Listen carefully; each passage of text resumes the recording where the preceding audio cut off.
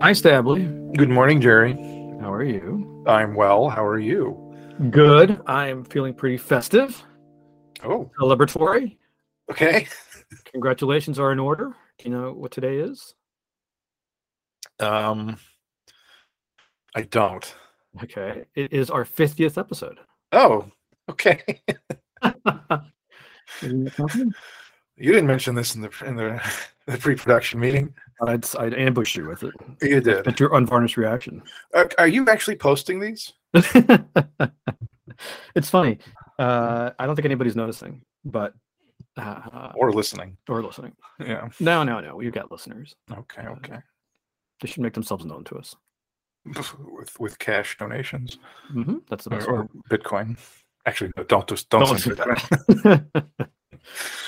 that. Stably, we're here to discuss today your pick, The Mind and the Market, Capitalism in Western Thought by Jerry Zygmunt Mueller. Is Zygmunt really his middle name? I made that up. Okay. It's Jerry Z. Mueller. Tell us about it. Well, he's now my second favorite Jerry. Mm-hmm.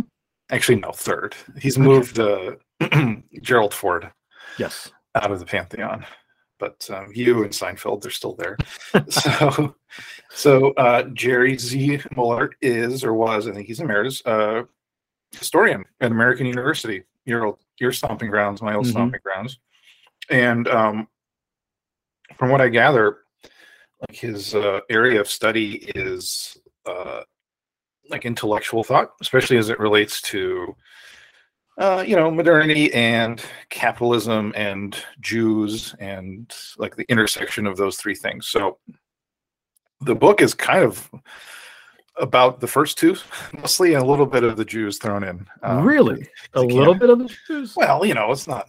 No, it's. I mean, let's be clear. It's fine.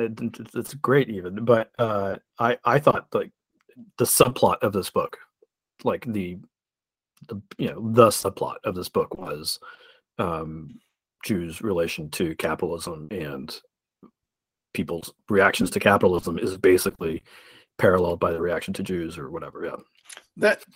Okay, that's one. Yeah, that's it's like a major subplot. Yeah, it is definitely. It's a subplot, but it's like the horseradish. A little bit goes a long way. Yeah. So, but it was more than a little bit, I guess. Is my okay. Point. All right. I mean, I'm not saying it's too much. I'm just saying it's more than a little bit. What's your problem, Jerry? What's your problem with the Jews?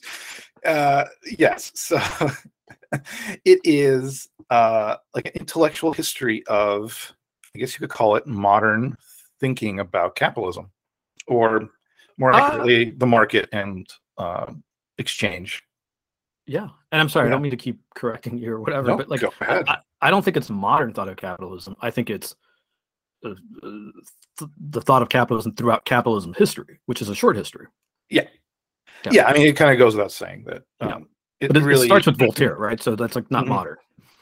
Yeah, and really, it begins with like kind of ancient and by modern I mean like 16th or 17th century, so not like the 20th century, but it starts with like pre-modern ideas of not capitalism per se, but exchange, merchant activity, trade, usury, the Jews, and the largely negative perception of all of those things by both Christian thinkers and I guess, what would you call them? I mean, he calls them civic Republicans, but like people political philosophers.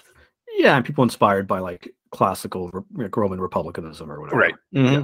So basically, the princes and the priests they don't like merchants so much for all sorts of reasons. Largely, I mean, I guess the priests say it corrupts your soul, and the politicians, the princes would say it. It corrupts your civic responsibilities. So from both sides, they largely like hate money men. Although as time goes on, everyone realizes that you can't actually survive without people, lending money, even though it's a sin. You can't really survive without trade and merchants. But it seems like everyone does their best to drive these people to the margins of society and This is where, like this is where like Jews enter the picture, kind of, right? Mm-hmm. Because it's unchristian to lend money. It's unchristian to do a lot of things that people realize they really need. So to solve that particular problem, a lot of authority figures and authorities, both religious and political, secular, decide like, we'll let the Jews do this because they're not really human anyway. Mm-hmm. Like they're already going to hell, so it's fine. So we'll borrow money from them. We'll let them run banks and lending institutions. And the Jews are happy to take this bargain. Well, happy maybe, but like the Jews take this bargain partly because they are excluded from everything else. Mm-hmm. So they have like little choice, but also it turns out to be a really good fit with their culture. Yeah, so it does fit with their culture somewhat, I think. But also, and by that I mean, God, this is going to go ahead, Jerry. No, keep talking. And by that I mean that it's all recorded. That they are transnational. They have a common language and a common code, right? A common law, and so it's just like lends itself to international trade and banking, right? One could say unrooted cosmopolitan. I see you, Jerry. Perhaps, but I think the larger, I think that it does allow them to prosper. Yeah. It seems like this is what allows them to prosper in these businesses, but essentially it's because they're so hated. It's like, we can't hate you anymore, so we'll let you do this thing that is like guaranteed to send you to hell, right? Because you're going there anyway. And it allows us to, every once in a while, if we owe you too much money, kill all of you and steal all your money. It allows us to use you to kind of essentially tax people sub rosa without like calling it taxation, which I found very interesting. So that is kind of pre-modern thinking. This is before the Enlightenment, essentially. And then chapter 2 on is kind of a historical progression of what essentially like philosophers and other intellectuals, not really economists per se, like there are several of them, but it's not just economists. It's what people, the great minds have thought about capitalism, but really it's like what they think about trade and merchants and exchange and that sort of thing. Capitalism is definitely important, but it's a larger overview. The world moving from a pre-modern sort of like a feudal society into a feudal society where production is done for the sake of consumption to one where production is done for the sake of trade. Yeah.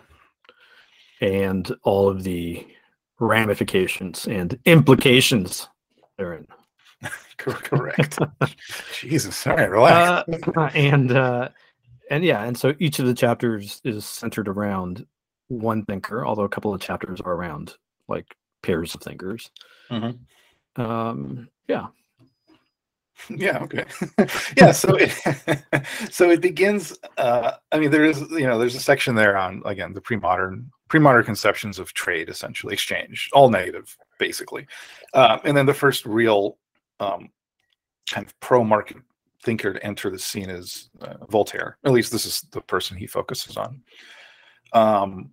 And he describes what Voltaire essentially did, and I think there's a word for it, but I probably can't find it in my notes.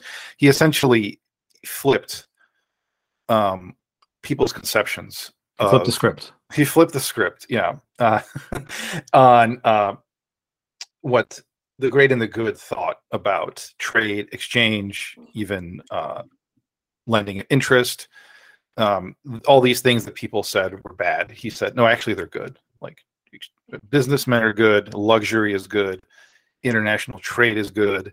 It's religion that's bad. It's the princes that are bad. It's the aristocrats that are bad. And all these things that you thought were true are false. Sounds very familiar. So Voltaire, at least, very interesting guy, seems incredibly obnoxious and kind of slightly sinister and evil.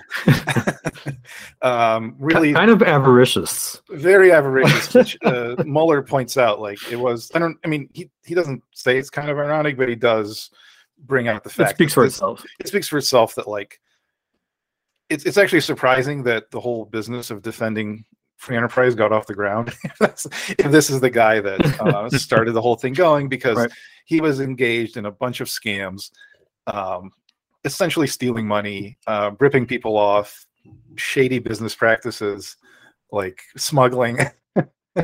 He seems to have angered every single host that ever welcomed him in, including like English businessmen, French aristocrats, the King of Prussia.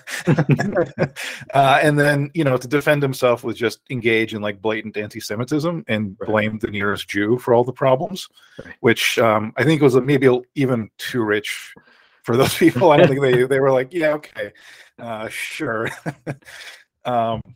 So that was very interesting. Like, and I think it's a good example of like the fairness that the author Muller uses throughout the book. He definitely tries to steel man people's arguments. He doesn't say like, oh, this guy was like ugly and fat and smelled and was bad. He says, he explains what these people thought, but he doesn't shy away from any kind of like warts, especially as it pertains to Jews. No, he's very fair. And I think Voltaire not only pointed out that luxury is good, and by the way, luxury, I think the way the priests and the politicians, as you say, the princes, as you say, thought about luxury is consumption basically above your position. Yeah, your station. Like everyone has a station in life. Yeah, and you're not allowed to get above it. Yeah, very, very convenient for them. And so Voltaire pointed out that what used to be a luxury is now a necessity, right? And how this is constantly happening. And not just that, so luxury is actually good because there's kind of progress there. But he also points out that kind of the pious frugality that the priests are pushing is bad because that's actually poverty. Right. Yeah. So he, it's Voltaire, right? So he's gonna like, he's and Muller points out that a lot of the appeal was the way he wrote. Like he didn't actually make arguments. This is why he was so effective. He didn't make arguments. He just kind of said stuff in a very like wonderful way. So it was you had to beat him at his.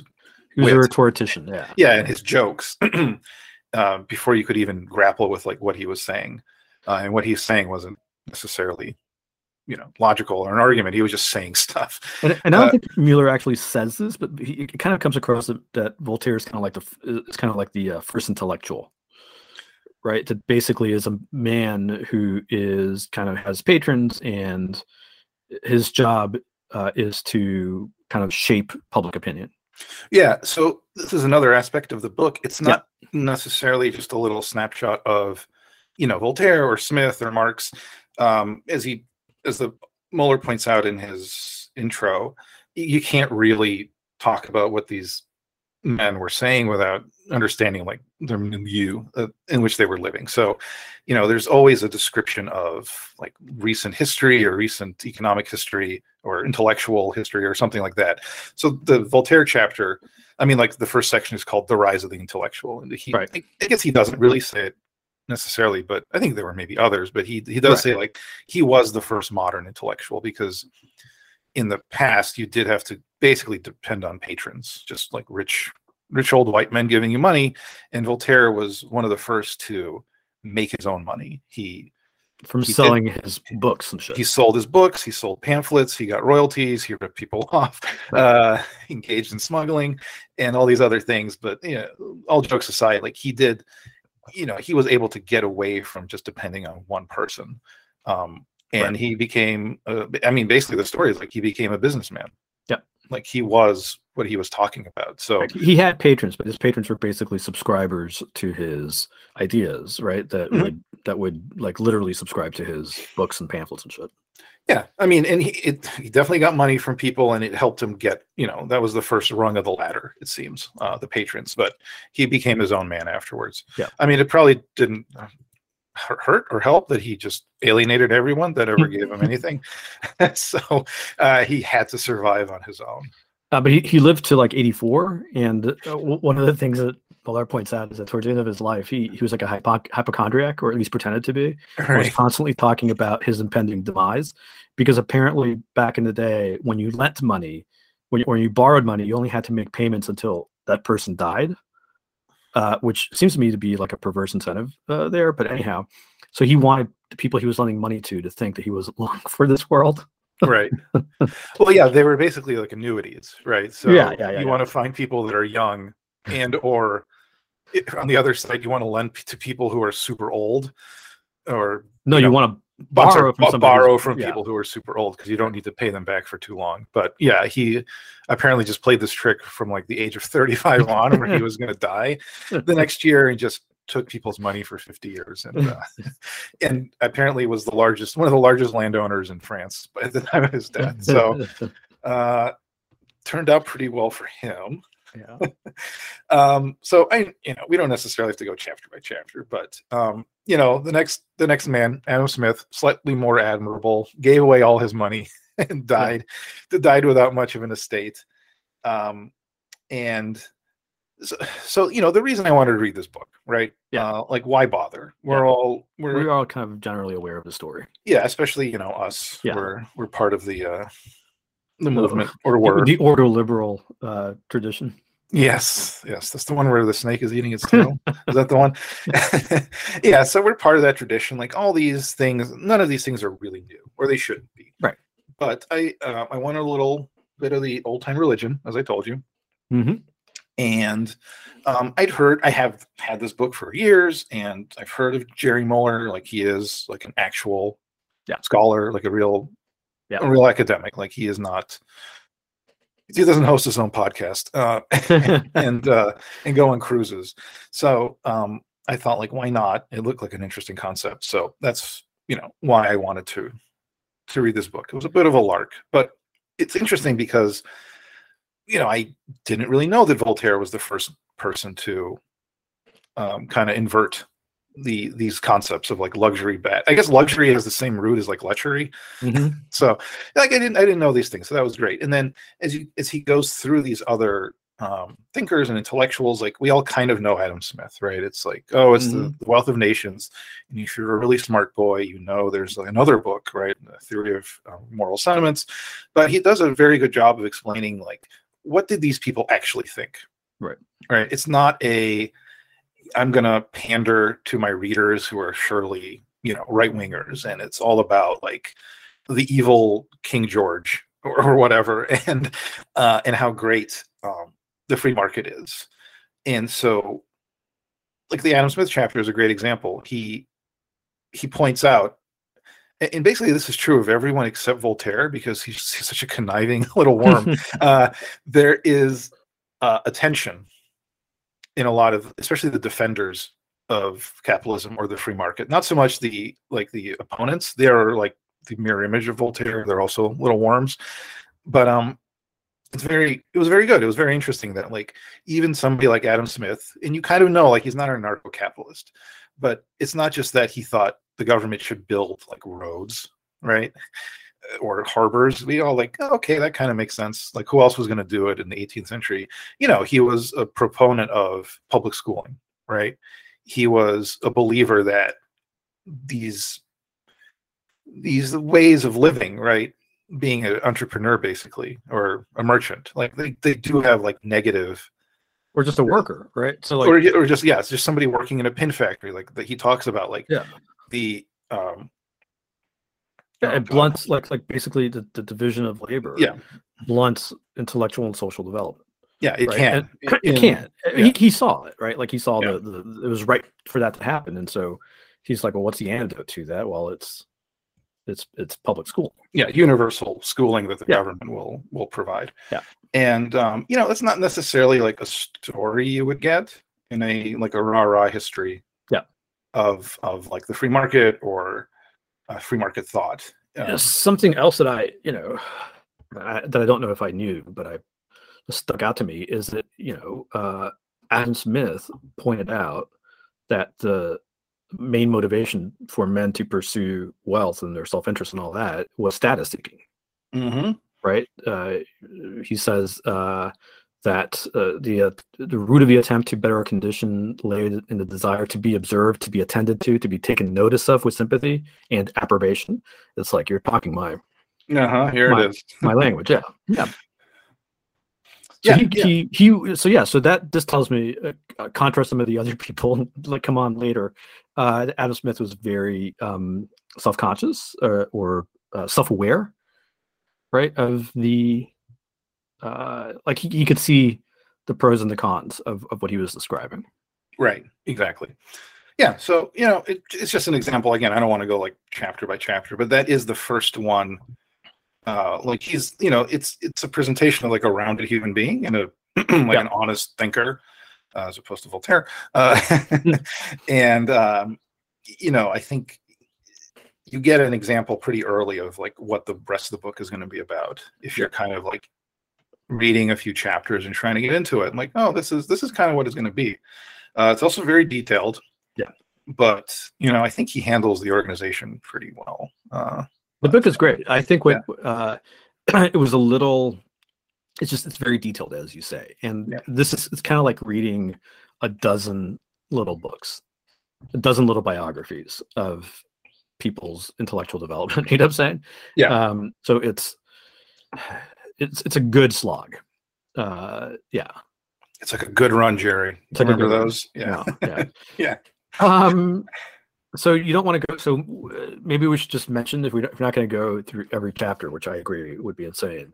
Mm-hmm. Maybe we should mention who the other folks are.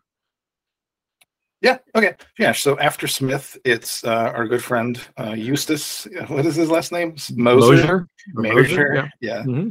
Some crowd. So anyway, so some of these people are, incredibly well known. Like everyone knows who Adam Smith or Karl Marx is, right? Or our good friend Hayek. And then he brings these people in every once in a while that I think this Moser fellow, who was like a minor, I guess, bureaucrat almost, like a. Yeah, that's interesting. What is he's like an intellectual and a bureaucrat in like westernmost Germany, like right on the border with the Netherlands. Mm-hmm.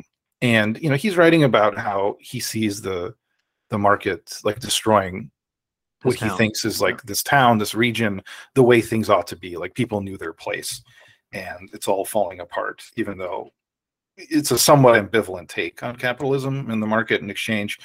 But that's the next chapter. It was just interesting that like I've never heard of this guy. He has a funny hat. It's not really anyone you would know about, although apparently there's a giant statue to him. Like he is like some sort of minor person in intellectual history. But I've never heard. But but he stands as like so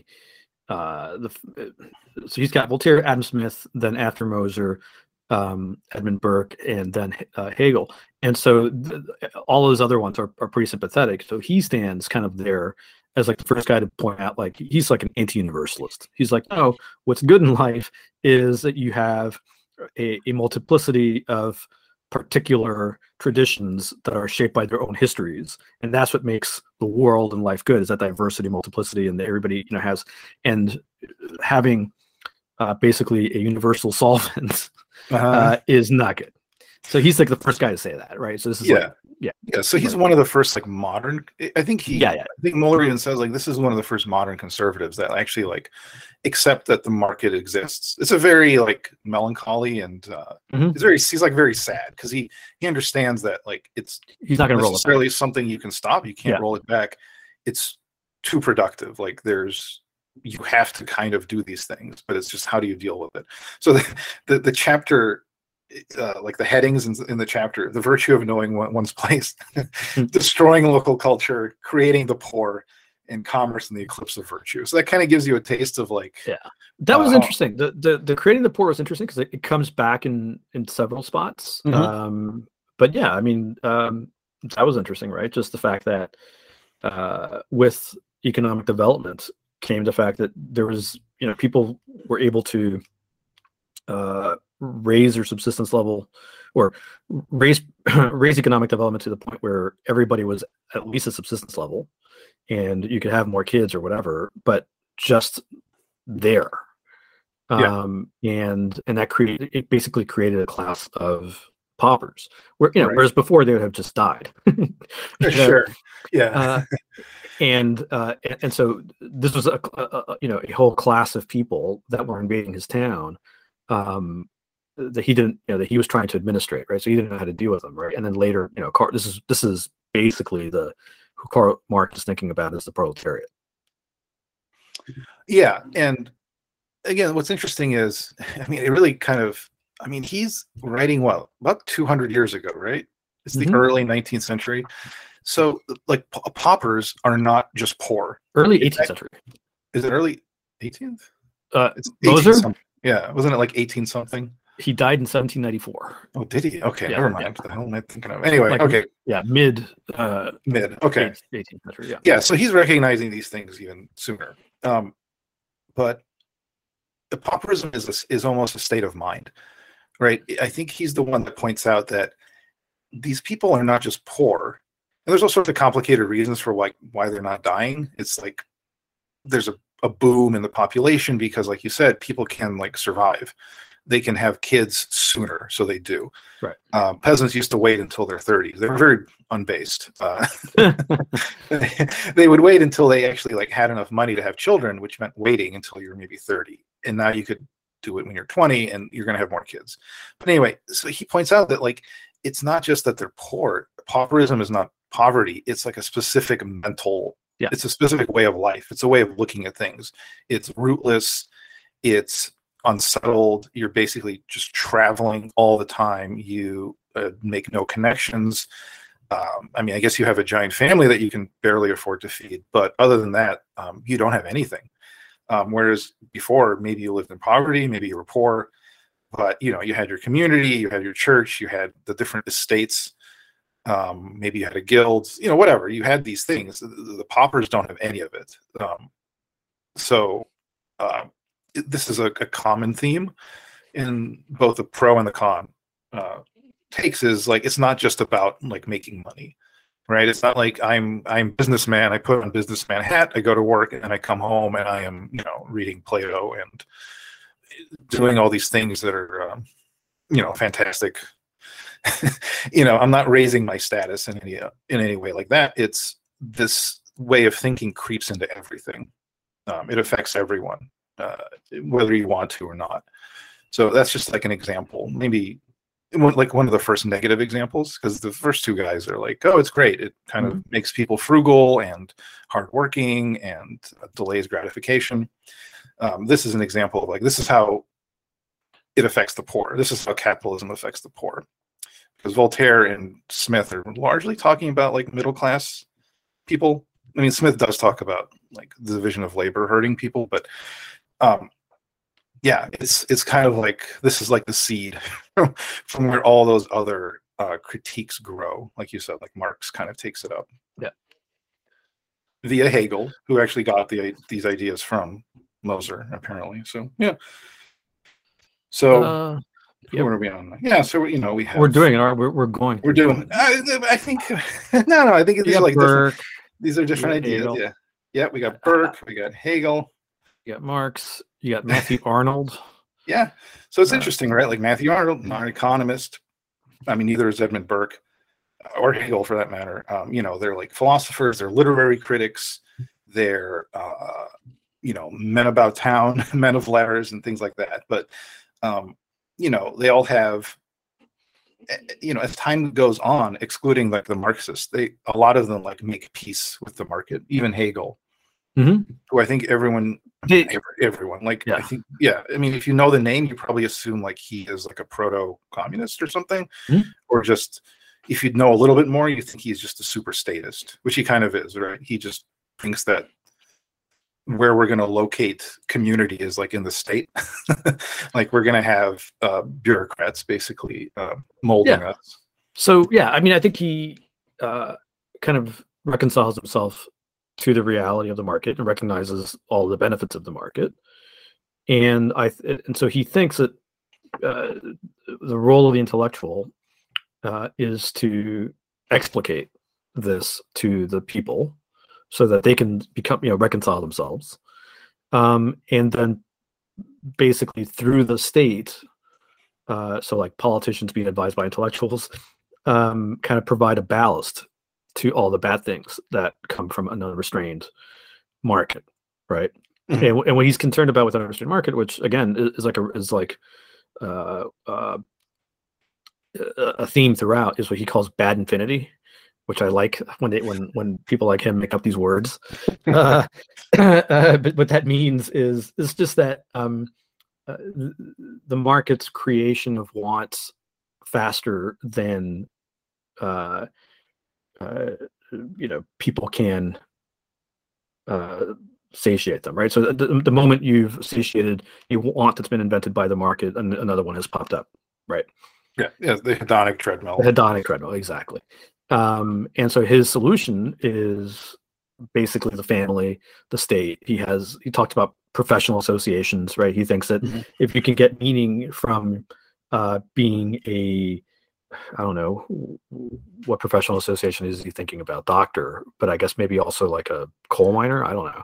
Well, I think he was talking about kind of bringing the guilds back, but making them more open. So like the Cooper, the people that make barrels, there's like the tanners, all those people are going to have their it seems crazy to me because it seems to me like he should have been smart enough to understand creative destruction. So like I'm not sure. Oh, Jerry! Wow, that's so arrogant. Well, because it's not like he it took another 100 years. No, but the point being that he wasn't advocating for bringing back the guilds in order to arrest progress. That's not what he was trying to do. He was trying to bring back the guilds so that the guilds could provide people a sense of meaning, instead of people getting meaning or trying to get meaning from the hedonic treadmill that they weren't. That was never going to satisfy them, right? But like he should have. I mean, I'm kind of surprised that he didn't see that wouldn't work. But anyhow, yeah. So he's reconciled to the market. He's just trying to, provide a ballast for what he sees as the negative consequences. And then Karl Marx just goes, "Hold my beer," right? Like, yeah. So I mean, like this is another example of like, is Karl Marx like an economist? He's not anything. Like, well, he's a philosopher, right? He's a Jewish philosopher, Jerry, as they say. So one thing this book made, so I mean, I can't say that I've studied Marxism or read much about Marx. Everything, I kind of have. I think I know about Marxism, and Marx has come. Is kind of, how do I get it? I've learned negatively, if that makes any sense. You learned from his enemies. I learned from his enemies, exactly. Probably like through osmosis. Exactly. And that's the same as me. Yeah. And so reading this from Mueller is great because it confirms all my priors and it makes it even worse. Okay, go ahead. So Mueller points out that Marx was not really a Hegelian in any sense, that he was really a romantic, and that all that Marx did was kind of recast the same old Christian, old church stigmatization of money making and usury and all that into a new vocabulary, right? That's basically what he did. And the other thing is that between him and the chapter on Marcuse and some of the other ones, like I guess maybe Lukács a little bit, it just makes me see how, like I guess I always knew this, but it really puts it like so starkly. And it's unbelievable, like how juvenile and sophomoric their train of thinking is. It's all like, well, capitalism, the market is bad because it's based on greed. Well, why is greed bad? Well, because it is, and people feel alienated from their labor, and what they actually should be doing is poetry and philosophy. Well, what if they don't want to do that? Well, that's what I want, so therefore that's what they should want, right? Like it's just the stupidest sophomore juvenile thinking. And you're like, well, but like, it doesn't work that way. Labor theory of value makes no sense. Yes, it does. Like, yes, it does. Now we're going to kill you. Yeah. And we're going to take all your stuff. And it's like, here's my, I'm an intellectual. I don't like my parents because they're bourgeois. Therefore, or it's like, it really comes down to a lot. Really comes down to that a lot. Yeah, I mean, no, I don't think you're wrong. Yeah, it's just an asshole. No, but there is a lot of that, especially with like, Lukács, however you pronounce his name. Yeah, Lowenstein. So one again, the Jews, right? Self-hating Jews, like Marx everywhere. Yeah. Exactly. Yeah, I mean, maybe they are upset about, like, the plight of the working man, but as Mueller points out, like, Marx basically came to his conclusions when he was like in his 20s. Yeah. And they were based on like romantic philosophy and romantic poetry, not Hegel, not really anything else. It's just kind of like the milieu that he was raised in, which is like middle class German. Like, he was, again, all of these people are like trust fund babies, Yeah. which I find incredible. It's like Yeah. Marx's family, like, I mean, not super wealthy, but very comfortable. Like, his dad wants him to become a doctor. It's like, okay, are you like, is this like a Woody Allen movie? And so or a lawyer or something. It's a lawyer, right? And Marx goes to law school, and as soon as his dad dies, he drops out and becomes like a lunatic. And with Lukács, like, his parents are definitely wealthy, literally a trust fund baby. Yeah, and he is literally a trust fund baby. And even after, like, to jump ahead, Lukács is part of like the Hungarian Soviet Republic and helps to possibly like almost destroy the country and lead to it being taken over by like the far right. His dad, who luckily was not exterminated by the Red Terror, still like pays to have his son smuggled out of the country just so he can spend the next like 50 years like palling around with Stalinists. But like, yeah, it's like, that was the only note I really made. It was just a bunch of highlighting. It's like, oh, these are trust fund babies. Like, they're like, these are trust fund socialists. It's like a bunch of DSA types. Yeah, it's just incredible. Yeah, I mean, so some of them maybe have less excuse, and others have more excuse. But to get back to Marx, as Mueller points out, like, this is poetry. This is romantic philosophy. Marx does not actually know any economics, and he gloms onto the labor theory of value after everyone else has basically abandoned it. Yeah, and then he doesn't even bother trying to explain what socialism will look like. Yes, that's the other thing that really, which is incredible. Which is like one sentence, and it's like Mueller says, like, oh, he just doesn't talk about like. It's not just him.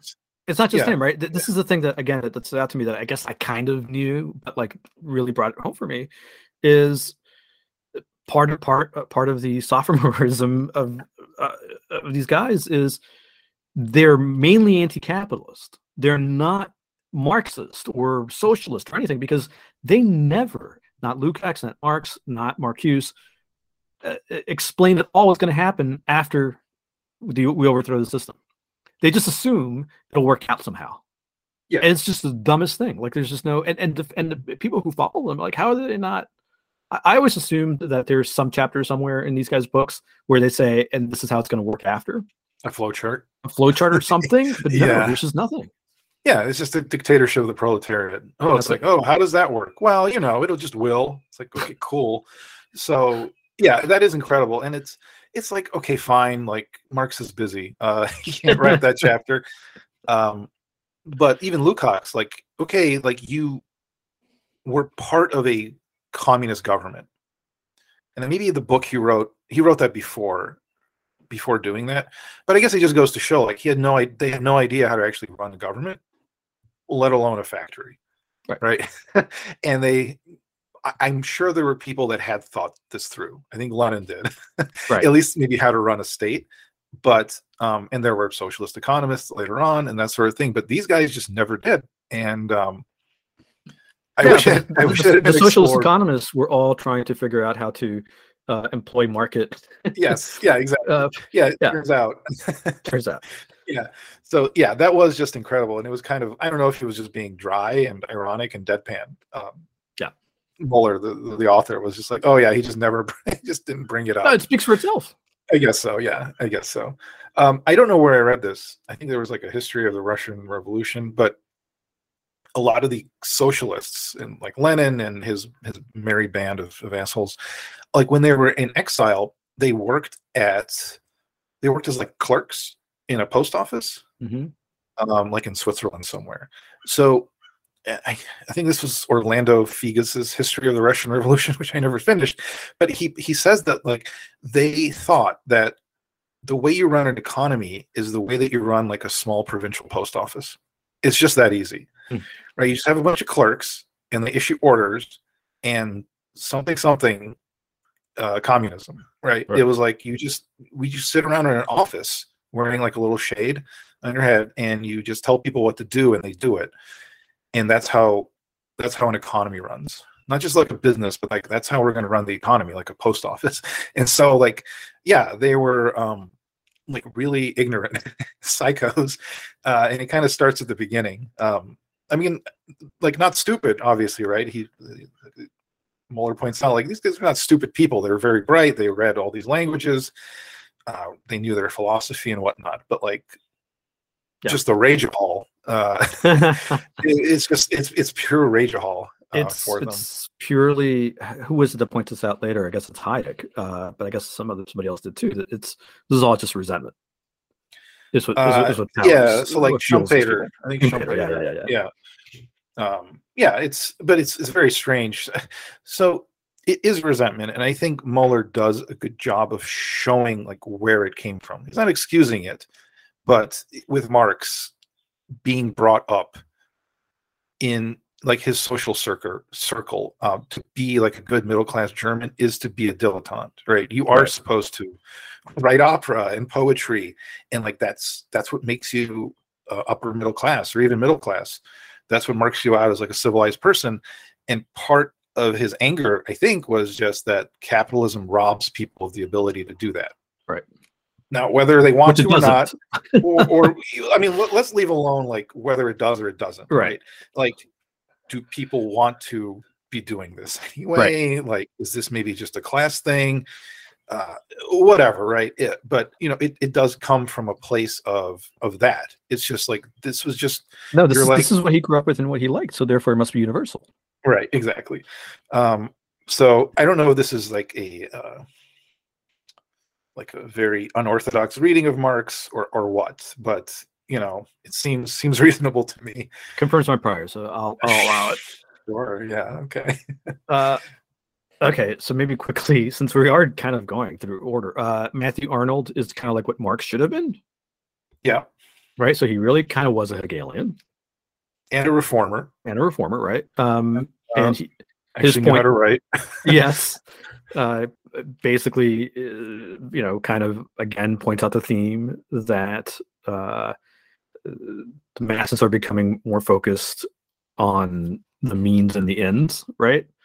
Like they're pursuing money making rather than what you can do with that money, right? And they're treating something Mueller says that they're treating liberty as a good in itself, right? When it's liberty for liberty's sake, so you can, you know, the ability to do anything you want, which I think somebody else says. And it's like, no, like let's think about what is the end, right? And so like Hegel, he also looks to the state to create the public to the public interest and be the ballast, et cetera, et cetera.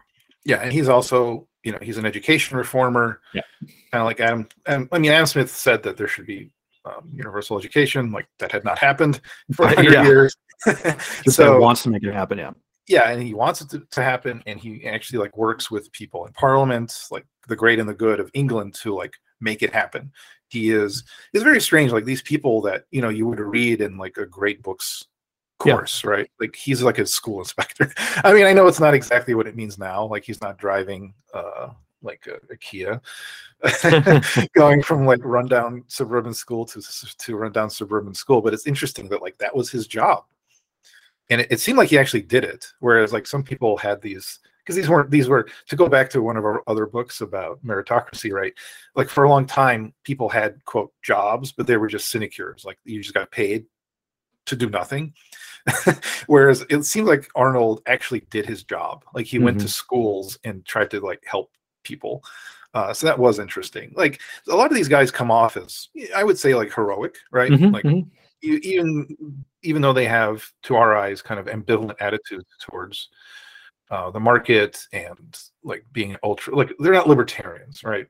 No, they're definitely not. So, but they are like heroic in the sense that like he wants to help poor people like get a good education, not just poor people, but like he's I guess he's the first person, Arnold, to use Philistines in the way that we use it now, right? Like you're kind of like a piggish, money making, like barely human person, right? You need to focus on the great things in life. You are a oh god, what is it? oh god, Americoid. What is the What is it? what is the Nemitz phrase? Uasian? Eurasian, but no, that's not the one. Amerigoblin. Sorry. Yeah. These are. I think Amerigoblins are a slightly different species, but yeah. It's on the way to Amerigoblin. Exactly. You are. At least the poor are, right? I think like the poor are on their way to being Amerigoblins. Like you do your job and then you go home, you swing by the grocery store to get sugar cookies and you just Netflix and chill. And that's all you do, and that's not what Matthew Arnold thinks you should be doing. So there's definitely a lot of paternalism in this. And like I mean they don't even shy away from it. But it seems like it's he's trying to reconcile things. He's trying to reform things, not like destroy everything and like steal everyone's money. I think, and I think that whereas Karl Marx wants to make people, fish in the morning and work in the afternoon and criticize at night or whatever it is, like he, Arnold is more about just making people understand the distinction between means and ends, and then let them kind of draw that conclusion, right? Like I think he then thinks that it'll sort itself out then. Yeah, he definitely has plenty of room for like freedom, basically. We'll just say it's freedom, right? Whereas Karl Marx is like not into that at all. So after our friend Arnold, we get into a few chapters where it's kind of groups of people, right? So we're entering like the early 20th century. There's like a trio of Germans, Weber, Simmel, and Sombart. So in like declining appreciation of the market, I guess, maybe. Right. But it's next. Yeah, go ahead. And just to say that he talks, I'm surprised he didn't like highlight this guy, but he kind of points out that the person who set the stage for the debate among these three is Ferdinand Tönnies, or Tönnies. I don't know. Oh, that's right. Yeah. Mm-hmm. Who talked about the Gemeinschaft and the Gesellschaft, right? Mm-hmm. The community versus the society, which, he I think was pretending to be kind of just presenting this division and the tensions within it, but really he was a critic of the market and saying that we're giving up community for basically commercial society. I thought that was an interesting. I want to know more about. I was left wanting to know more about Tönnies. Let's find his collected works. Let's do it. Our next pick. Our next pick. What's his book? Community and that is the book. Community and Society. Yeah. Okay, I'll find a copy for you, Jerry. So the rest of the chapter talks about Weber. That I think like every one of us went to school probably knows him, right? Protestant work ethic and his work on like bureaucracy, and then Disenchantment of the World. Yep, Disenchantment of the World. And then George Simmel, who I maybe had heard of, but not really, who also comes off as like a thoughtful person that tries to like reconcile. Yeah. Of all the people here, like he's one of the ones who like I'd never heard of and liked the most. I found him to be incredibly like reasonable and like this speaks to me. I think he's probably wrong on a lot, but sure, it speaks to me. Yeah, Werner Sombart. The anti-Semitic. Less that guy. Yeah. Okay. Interesting. It's not what I would have thought. So yeah, to kind of round out the, I guess it's a trio, even though there's four of them. There's Sombart, who is from my old Mises days. He is like Ludwig von Mises's arch nemesis, basically. Yeah. So he is like he's a historicist. He was like a renowned scholar of like what is it? Like economic history, really. It's like like data, like statistics, that sort of thing. Like he's gonna like Marx. Like I'm gonna like describe what is based on like the German steel industry, that sort of thing. But in addition to that, incredibly anti-market. As the section of the chapter on him, Sombart blaming it on the Jews. That's pretty much it. Just like a crazed anti-Semite that occasionally talks about economics, it seems, and philosophy, to the point that, but also like not a minor figure in Germany, like one of the most important, one of the like the top thinkers of his day.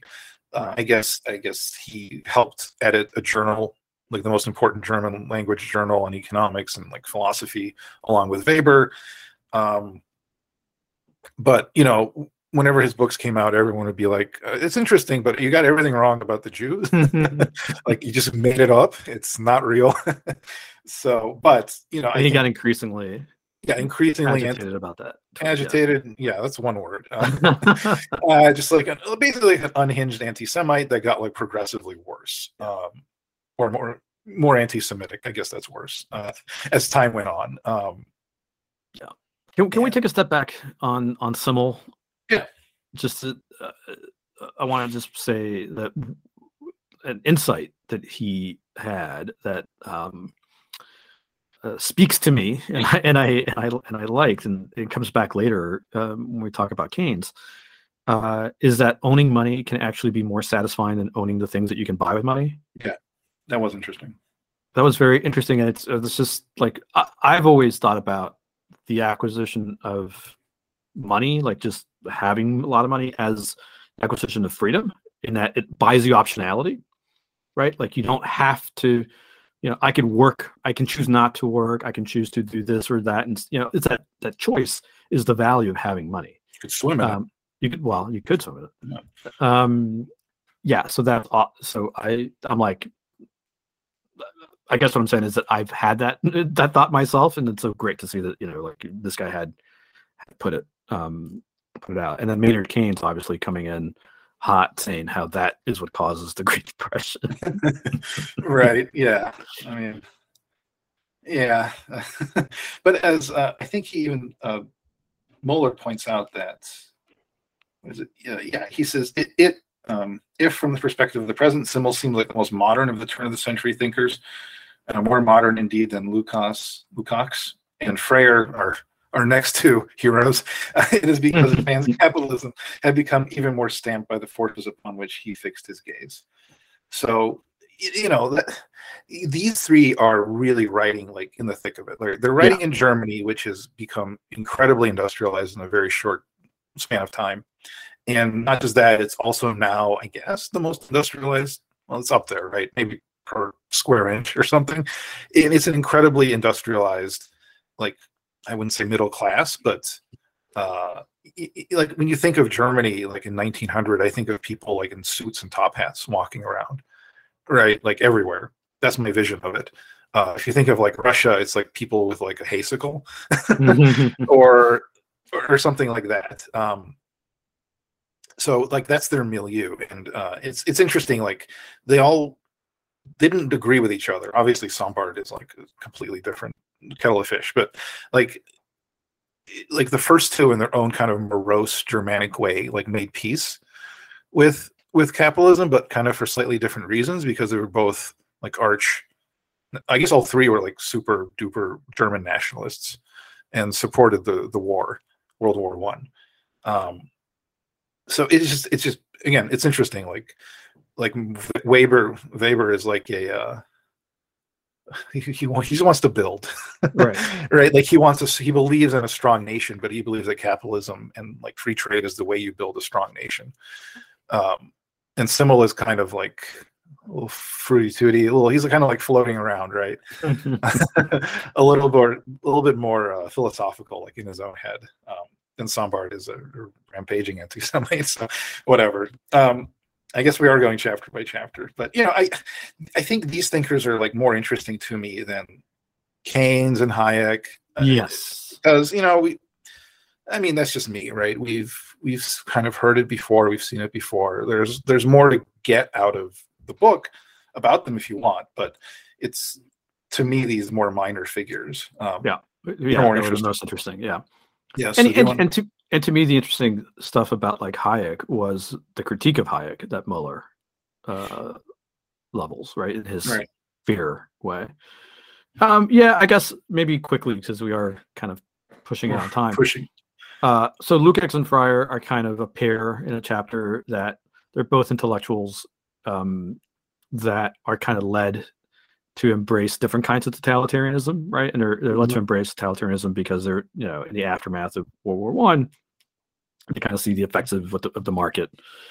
They don't like it, And so Lukács embraces communism. He's the guy who, like, trust fund baby, yeah, thinks his parents' life is devoid of meaning, thinks that meaningful life is impossible under modern condition, right? He just thinks about alienation and blah blah blah when he's actually incredibly comfortable. yeah. And anyhow, and kind of presaging Marcuse a little bit, kind of tries to develop a theory of why the proletariat hasn't revolted, and it's all again presaging Marcuse, following Marx. It's all a different kind, a different flavor of false consciousness, which is just so condescending and childish. Like, whatever. Okay. Yeah, but I mean, not to linger too much on it. Yeah. But I mean, is this maybe like the first? So I mean, like the problem the Marxists have to confront is like, well, the workers haven't revolted, and they're actually like doing better than ever, and it seems perfectly fine with like liberal parliamentary democracy and a little bit of the welfare state, and having trade unions. Yeah, but that's just an illusion. They've been suckered. So what's the answer to that? And it's like, okay, they're like totally not as smart as me. Essentially, it's, right? Yeah, they're that's stupid. They're stupid. I'm smart because my daddy paid me to go to like a gymnasium and I know Greek. I mean, like when you strip it all down. I hate my dad. I mean, I hate you, Dad. Can you smuggle me out of Hungary? I killed another person. Yeah, it's incredible. I wonder what like happened to his family. Probably all murdered by Fryer and his friends. So Hans Fryer. So what? So he was part of the youth movement in Germany. Yeah, so he's like a German hippie. Yeah. But then the war happens. He goes. So basically, the German hippie who's trying to find meaning. Yeah. And World War I happens, and he gets drafted or whatever, where he signs up and he finds meaning in. Sure, he volunteered immediately. Of course. Yeah. So he finds meaning in war, and so then he wants to basically just create a Nazi state that is predicated on continuous war, or at least a preparation for war, to give meaning to society. Yeah, and I mean, like, I don't know. But then he repented later in his life. Oh, yeah, for the Nazis' law. I mean, at least he repented, I guess. Yeah. So we'll get back to that in a little bit. But like, I don't know if the word is used here, but like, so the word totalitarian, I don't know if Muller uses it, but like Fryer is talking about like a total state, right? That's like imperialistic and warmongering. But so it is like he is describing a totalitarian state. There's not any of that room for like anything that previous thinkers. Again, it's just a mirror image of a communist, right? It's but without any of the language of all men coming together, right? He is a nationalist. One would say a national socialist, and like he's very explicit about the need for, what's the word? Autarky. Mm-hmm. Yeah. Right. Like the borders will be closed. We will not allow anything from the outside to penetrate in and like change our amazing Volk that we got going on here. And oh, by the way, we're also just going to be invading everyone all the time because it's good for people to basically get riled up. It gives them meaning, and it gives the state like vitality to just be constantly at war, or at least preparing for war. But we're only preparing for war. We're not doing the whole prepare for peace by preparing for war. Like we're doing it to like invade you, and we will. So yeah, he's interesting. I'm actually surprised that like the Allies let people like this kind of live. You'd think they'd be like kind of poisoned or offed, but maybe it's like you got bigger issues to think about after World War II. But it like at the end of the chapter, Muller points out that Fryer, whatever, kind of repented, or he became disillusioned. Disillusioned. It didn't work. It didn't work. Yeah, like if it had worked, it'd be great. Yeah, you're upset you lost. Yeah. So, like, fair game to you, sir, for beating me, but I would have done it if I could have. Which is like, okay, I guess that's fine. Not really, but on the other hand, it seems like Lukács, was basically a Stalinist until the end. I mean, there was like, because he was Hungarian, he went back to Hungary after World War II and set up that beautiful system they had there. And, you know, in 1956, the Soviets invaded Hungary, right? Because they tried to like reform communism. And, you know, he was kind of, you know, he was kind of for the reform, but you kind of get the impression he wasn't too upset that the Soviets like ran people over with tanks. So, and there's a quote here. It says, Lukács insisted to the end of his days that, quote, the worst form of socialism was better to live in than the best form of capitalism. Yeah. So, you know, okay. I found that chapter kind of the most entertaining, you know, just for kind of train wreck purposes. Yeah. Yeah, and then we fly through Schumpeter, Keynes, Hayek, Marcuse a little bit. All have interesting things to say. Yeah, I like Schumpeter a lot. Yeah, that was interesting. Yeah. Yeah, he's my fave. He's very sardonic. Mm-hmm. We could read his book. Oh God, no, we can't. You tried? I tried once. I had it.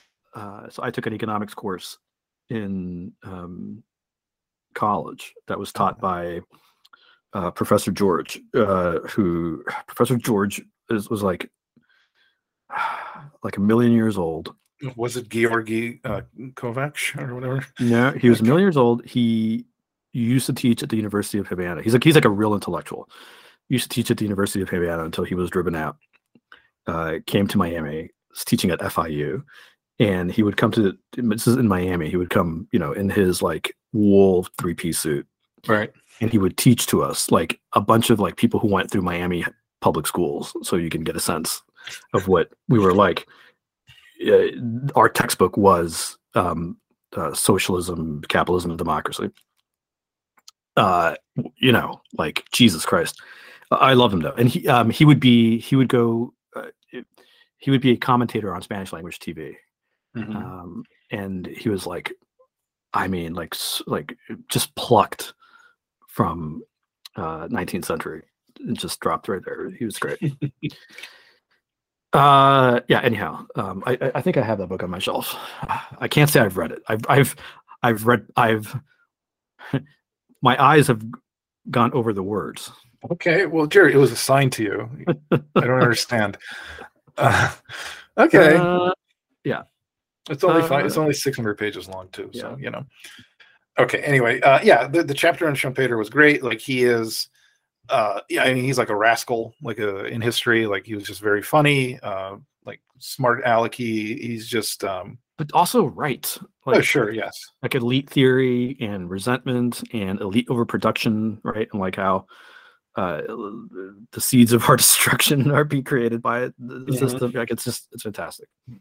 Yeah, and Muller points out that like the reason he wrote the way he wrote, it was like very ironic, is he was actually trying to get socialists to like see the error of their ways, and he knew that like a frontal assault was never going to do it, so he tried to use irony to get. Wait, what do you mean? You mean writing a letter to the editor that says, "Sir," of Der Stürmer, yes, sir, Herr Stürmer.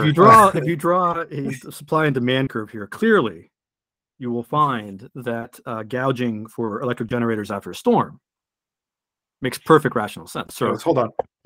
Oh, hold on. There's someone at my door. Oh my God, it's a bunch of fucking guys in brown shirts, red shirts, and black shirts. We got all the boys. We don't even know who's a commie. Yeah. So, yeah. Anyway, like, yeah, great intellect. I wonder if there's probably a biography of him, but you know, I've heard like he had some famous quote about like something about how he's the best horseman, marksman, and lover in Austria-Hungary or something. He's a funny guy. Yeah. And then we get the boring people like Keynes and Hayek. So anyway, yeah. But yeah, Keynes, whatever. Hayek, interesting that Muller criticizes him for being totally myopic. So I don't know if you want to talk about that, but that was great. And Marcuse was just like, this is the one that I think that had the same value for me that Fryer had for you, or not Fryer, Lukács had for you, where I'm just like, how transparently stupid are you? I mean, that's ideology, right? That's That's what it do to him, man. Do you know if the aesthetics books we were talking about has a chapter on him? Because it should. I don't know. Okay. Well, we'll talk about that later. Logan search, Control Find, Control F. Yeah. Yeah. I mean, there. Maybe we read this later. There's a book by Paul Johnson, the late Paul Johnson, called Intellectuals, which I did read, and it is all about. It kind of takes. It's like this book, except it's just way more mean-spirited. So it talks about Marx basically having, like, I don't know, goiters, right, or like intestinal problems. Like Marx had stomach problems, and that's why he was an asshole. Or like these French theorists were all like pederasts, and that's why they're an asshole. So like he kind of goes through. It's called the Intellectuals, and not in a positive way. He just goes through all these people through history, largely on the left, and it points out like they were ugly and mean, and Sartre had like bad breath and was a communist and a Nazi. It's very funny. We could try to read it. It's just very mean spirited. Yeah, but I bet it just kind of points out where resentment might come from. Yeah, sure. Yeah. I mean, yeah, basically it's like these people were all resentful and they had like diarrhea all the time. And that's why like some of it kind of reads like that. So yeah. Anyway. All right. Well, so do we want to end it there? I think we've done our duty. We have. So needless to say, I think we both enjoyed it and would recommend it. Yeah. It is long, it's very dense, but you can read pretty much each chapter as like an independent little essay. He does a good job of linking them together, like they're not completely disassociated from themselves. And he has like a conclusion, like a college essay, which is like, here's what I said over the last 400 pages or so. But that was nice. It's like, it's good. It's like a good little self-study guide, I think. Yeah, here are the themes you may have noticed. The intellectuals, blah blah blah. The Jews, exactly. Blah blah blah blah blah. The tension in capitalism, blah blah blah. Mm-hmm. All right, Stanley. Well, next time it is my pick, Beauty, a very short introduction by Sir Roger Scruton. Maybe we'll go to Scrutopia after reading this. We'll do a live podcast at Scrutopia. I bought my tickets. You bought your tickets? Yeah, so something different, I guess, maybe. I think it will be, yeah. All right. Stanley, see you next time. See you next time. Looking forward to it.